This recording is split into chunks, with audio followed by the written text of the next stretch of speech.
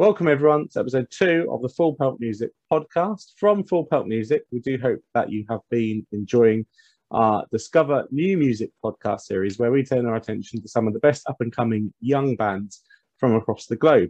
On this podcast, of course, we focus on more established acts, and today we'll be joined by Press Tamiko. But before then, just the usual reminder, please do follow us on social media, on Facebook at Full Pelt, and on Instagram and Twitter at Full Pelt Music. And if you are watching us on YouTube on the video edition, hello, please do hit that subscribe button. Now, welcome, Press Tamiko. Welcome everyone to the Full Pelt Music podcast. We're joined today by Luke Cayley from Hello. Press Tamiko. Thank you, Luke, for joining us. How are you? A pleasure. I'm good.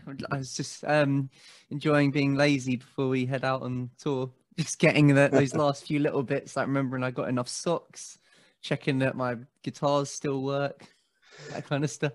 Well, yeah, certainly some important stuff, socks and guitars, because it's quite a lengthy tour as well. And we'll talk about the tour in a moment. But of course, the tour's in support of your most recent album, which is your third album as a band. Transmute, it's called, and it came out in August. And I would say it's probably a very important album in the life of Press Tamiko. It seems like there was perhaps a bit of a turbulent creation process, especially at the start with the album. Obviously, things have worked out very, very well. We gave it a rave review on our website. We absolutely loved the album. Thank you very much. Thank you. So could you talk us through, the creation process for this album and how it was perhaps unlike the first two albums that you put out in the process there? Yeah, I mean, it's funny because, ironically, through all the sort of turmoil that, there was internally with the band and stuff that, changed. Obviously, we had a lineup change, and Lewis and I were questioning whether we even still wanted to do this. And the creative process was actually the smoothest and easiest and most fun, we've ever had writing a record. Because, I think, Lewis and I had done a lot of kind of chatting and just trying to figure out why we're still doing this. And, ultimately we just had to kind of find the love for it again. And, the way we did that was we just kind of knew that the nuclear option of the band was just to call it a day. So kind of once we'd accepted okay, well, let's just go and write anyways, because worst case scenario, we'll just break up anyways, which is kind of what we were chatting about, so so it's kind of quite liberating to go away knowing what the worst case scenario is and coming to terms with that. And through that, we really just had the sort of, Lewis and I had the most, just like liberating, enjoyable, and I don't know, kind of like inspiring sort of rediscovering the love for the creative process that we've ever had in this band. So yeah, it was through a lot of doom and gloom came, what we consider our best work yet. So yeah, no, certainly I'd echo that. And obviously you've touched on the lineup change. You've been joined by Jake Crawford, formerly of Akoda. He's very talented. He drums for Dan Lancaster as well. He's the producer that did the Don Broco albums, the Bring Me albums. Wow. Yeah. Talk about how that dynamic shift within the band, because you've been a band for about a decade. Quite a while. Yeah. And that was the first lineup change you've had. So how have you coped with that? Obviously, and to come out with an album at the other end of it, how was that? Yeah, I mean, gone? it felt. It was one of those things. It just felt kind of like it had always been very quickly. Jake's been a close friend of mine for years now. I mean, me and him have spoken every other day for the last 5-6 years since we met each other. So, he very quickly became one of my closest friends, and, he's been a close friend of the band for so long. And it was just such a natural transition. It's strange thinking back that it ever wasn't this lineup now, I think. Right. And yeah, I think, essentially the same people were still writing the songs. So from a creative perspective, nothing, although from externally it might seem like stuff's changed, nothing had really changed in regards to how the songs came out and the creative process in that regard. But yeah, it's just so great having someone with his talent and his kind of more detached input in on the back end of the record. You know, it's so cool having him come in and just have his little input and put his stamp on things at the back end, which is super cool. So it's nice to have that third person that, you know, you've got so much respect for and you really trust musically, and you can just bounce stuff off, you know, if you're not sure on things, and you know, just someone to really get involved in that side of things. Yeah, and yeah, the three albums you've put out, you know, just kind of seamlessly transition across, you know, and that lineup change hasn't necessarily impacted that. Like you say, obviously it feels like, you know, it's the same as before. And speaking of the same as before, you actually used the same producer that you used for Here's to the Fatigue, Yeah, Machine. And I believe it was a bit of a chance meeting that set that up again. Kind of, yeah, because like we did the first record with Machine, and I don't know if you know much about Machine's back catalogue or his credentials, but you know, he's of legendary status in the rock scene, and you know, we were so fortunate to do that first record with him, and it's funny because luckily for us, he's a big fan of our band, which is mental for us because it's just like we're just some band from you know, like Croydon and Crawley. It's like, what's this, you know, like award-winning producer got to do with our band? But yeah, we're very lucky because without that, this album wouldn't have happened. Without his passion for this band and his love for this band, you know, we wouldn't have access to someone like him, or certainly from a financial standpoint have access to someone like him. So yeah, originally, like, I think you know, we almost felt bad because the budget was relatively small, you know, on his level of producing, on that kind of top tier level of producers. Like, the budget we were coming in with was small, and it's like he'd already done the first one at a reduced rate for us because we'd basically done it off the back of the first label we signed to was best friends with Machine, and that's how we kind of got introduced to him and etc. And then the relationship was really good.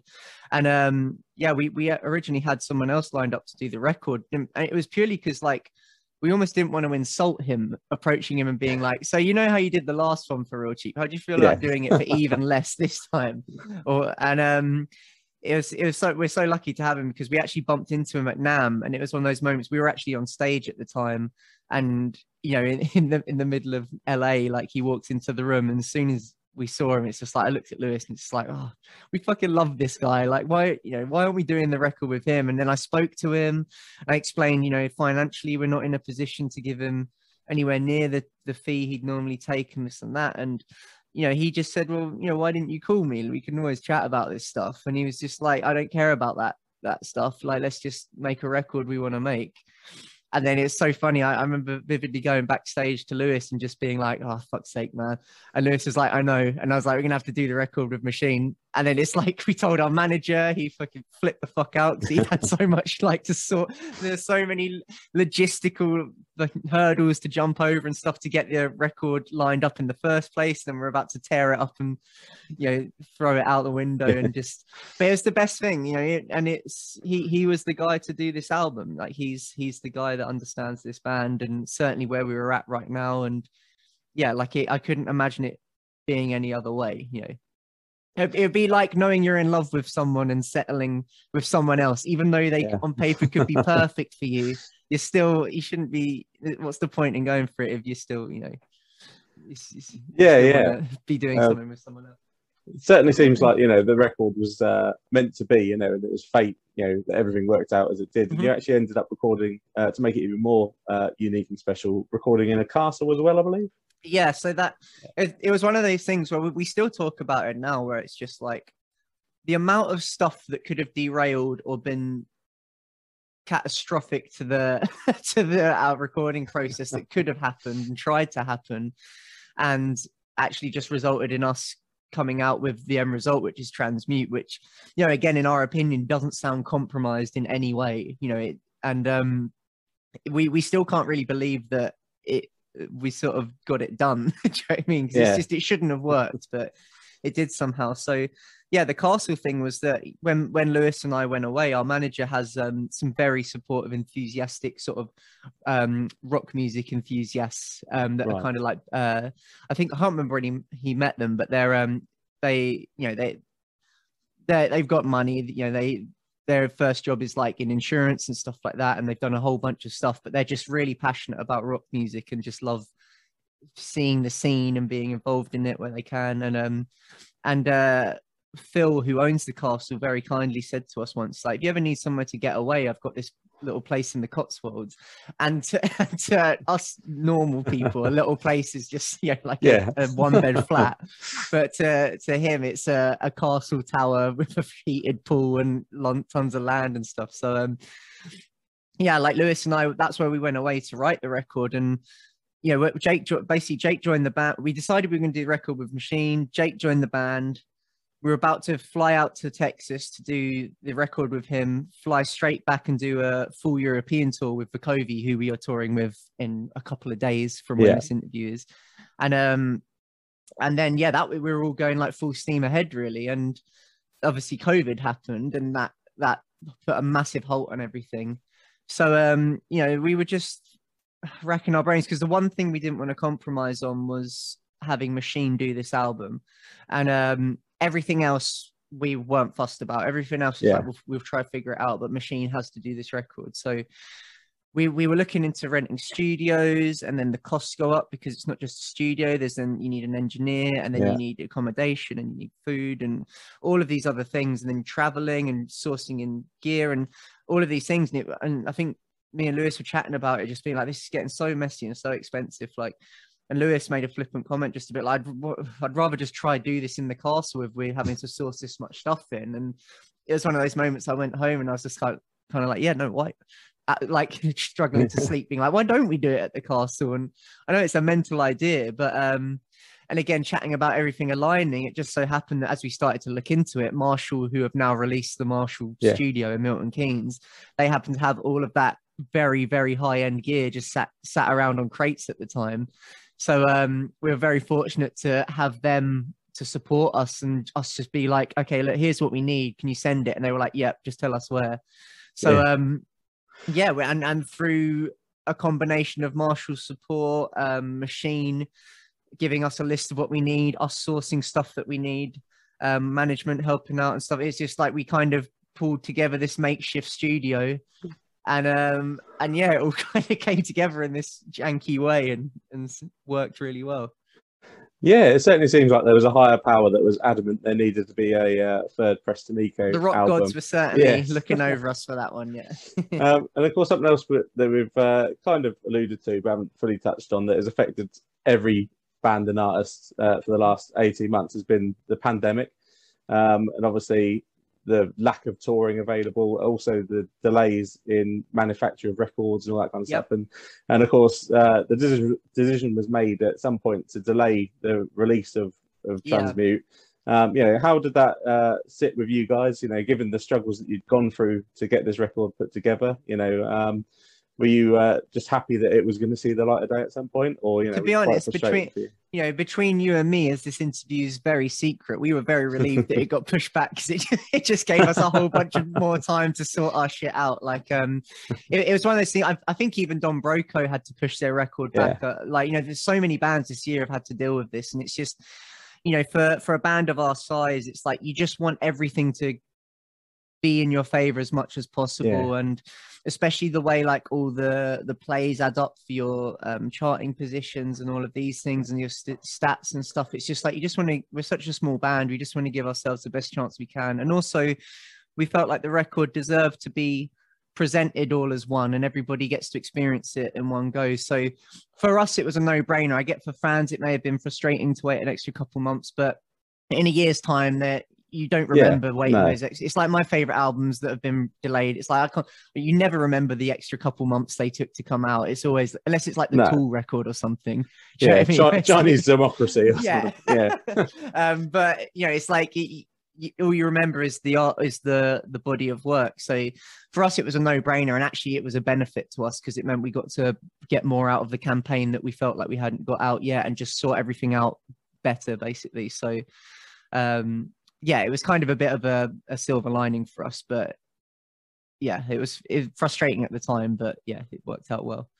Yeah, and the album's out there now. I said, you know, we've really been enjoying it, and yeah, for you, it must be, you great to have it out there. How have you found the reception to the album since it's come out? It's been yeah, I mean, we're so jaded by the industry. It's like we don't have any false optimism or just like blind faith in anything we do in this industry. So I think we're very like real about our expectations and what we'll get. So I mean, that considered, I think it's still arguably surpassed, like what we hoped it would, especially getting like the charting position, like for, I think it was number 4.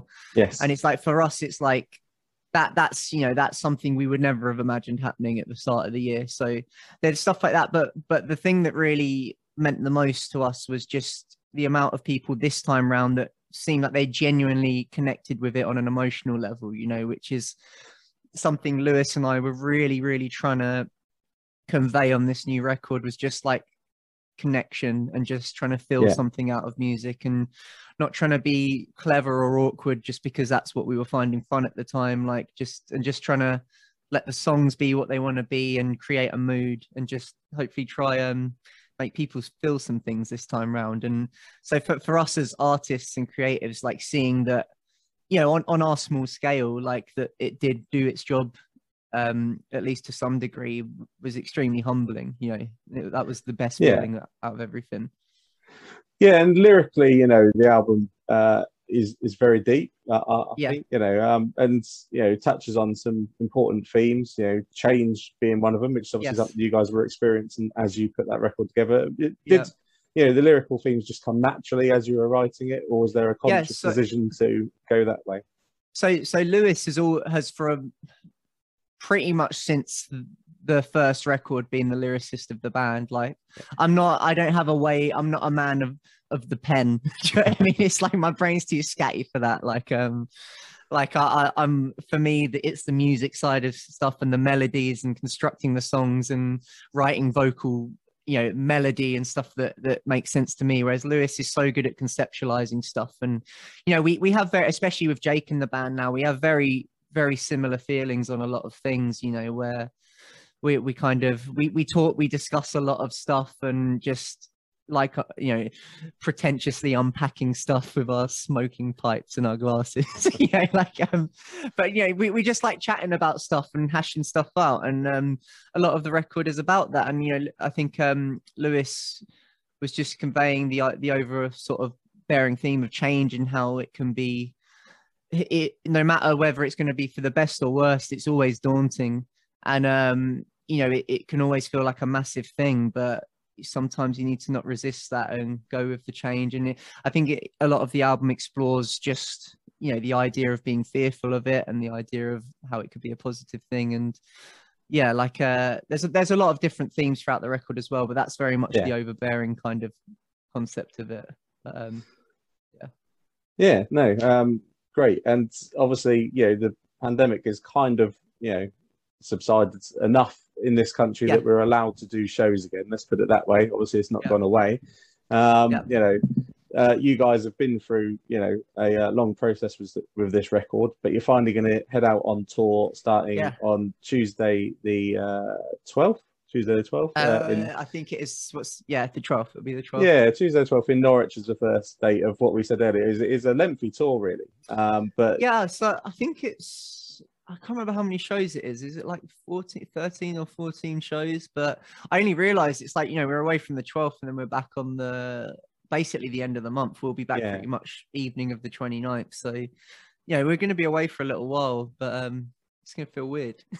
Well, you must be excited, one, to be able to just get out and play live shows again after the last 18 months or 2 years with the pandemic. But also, you've got a plethora of new songs that you're going to want to go out and play, So for them two reasons, it must be very exciting for you. Well, and as well as that, Tuesday is going to be our first ever show, which is mental to me.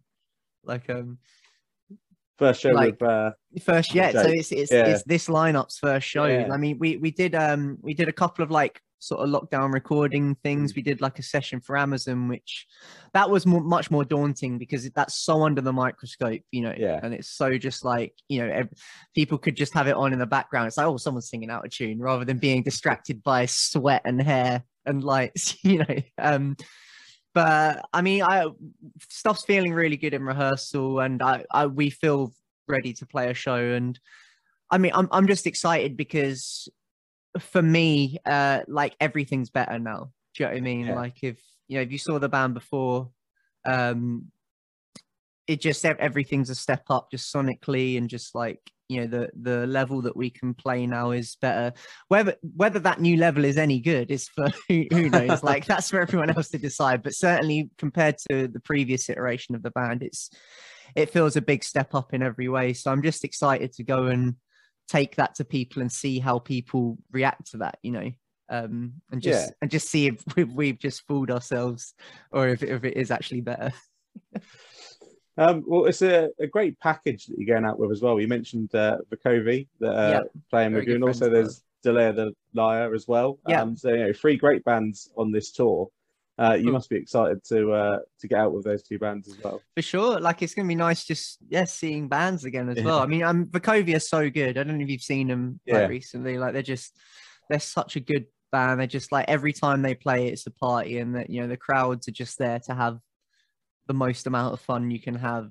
So we love playing to those crowds because we get a lot from that. But I mean, we're just excited to get on the road again. Like, and obviously seeing Dallaire, that still a new band. I think we bumped into them at Heavy Music Awards, and I think they were saying that this is their first tour as this lineup. So we're both in similar boats in that regard. So I'm sure we'll all have each other's back. It's going to be weird though, because obviously with COVID and stuff, we're going to have to be so careful with just being around people. And there's even things like, I think we're having to get someone in at the venues to sell our merch, which is frustrating because we really need all the money we can get, and they'll have to take a cut from that. But the alternative is get COVID and the tour gets cancelled. So it's kind of a small price to pay for us to be able to go and do the tour, Yeah, definitely. Like I say, the pandemic hasn't gone away, and you've got to take note of that, and the main thing for you guys is to be able to play the whole tour, For sure. So what should fans expect from you? Obviously, you said it's going to be the first shows as this lineup. What should fans heading to the shows expect from your sets? Is it going to be a mix of new and olds? Yeah, it's going to be a whole bunch of Presta Mico songs. Good.